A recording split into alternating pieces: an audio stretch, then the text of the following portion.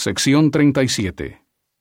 Revelación dada a José Smith el profeta y a Sidney Rigdon, cerca de Fayette, Nueva York, en diciembre de 1830. Historia de la Iglesia, tomo 1, página 139. Aquí se da el primer mandamiento con respecto a un recogimiento en esta dispensación. Historia de la Iglesia, tomo 1, página 145. Versículos del 1 al 4. Se convoca a los santos a congregarse en Ohio.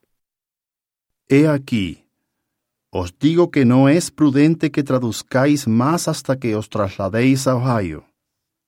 Y esto a causa del enemigo y para vuestro bienestar. Y además os digo que no iréis sino hasta que hayáis predicado mi evangelio en aquellas partes y fortalecido la iglesia en donde quiera que se encuentre, y más especialmente en Colesville, porque he aquí me suplican con mucha fe. Y además un mandamiento doy a la iglesia, que me es prudente que se congreguen en Ohio, para cuando regrese a ellos mi siervo Oliver Cowdery. He aquí, en esto hay sabiduría, y escoja todo varón por sí mismo hasta que yo venga, así sea. Amén.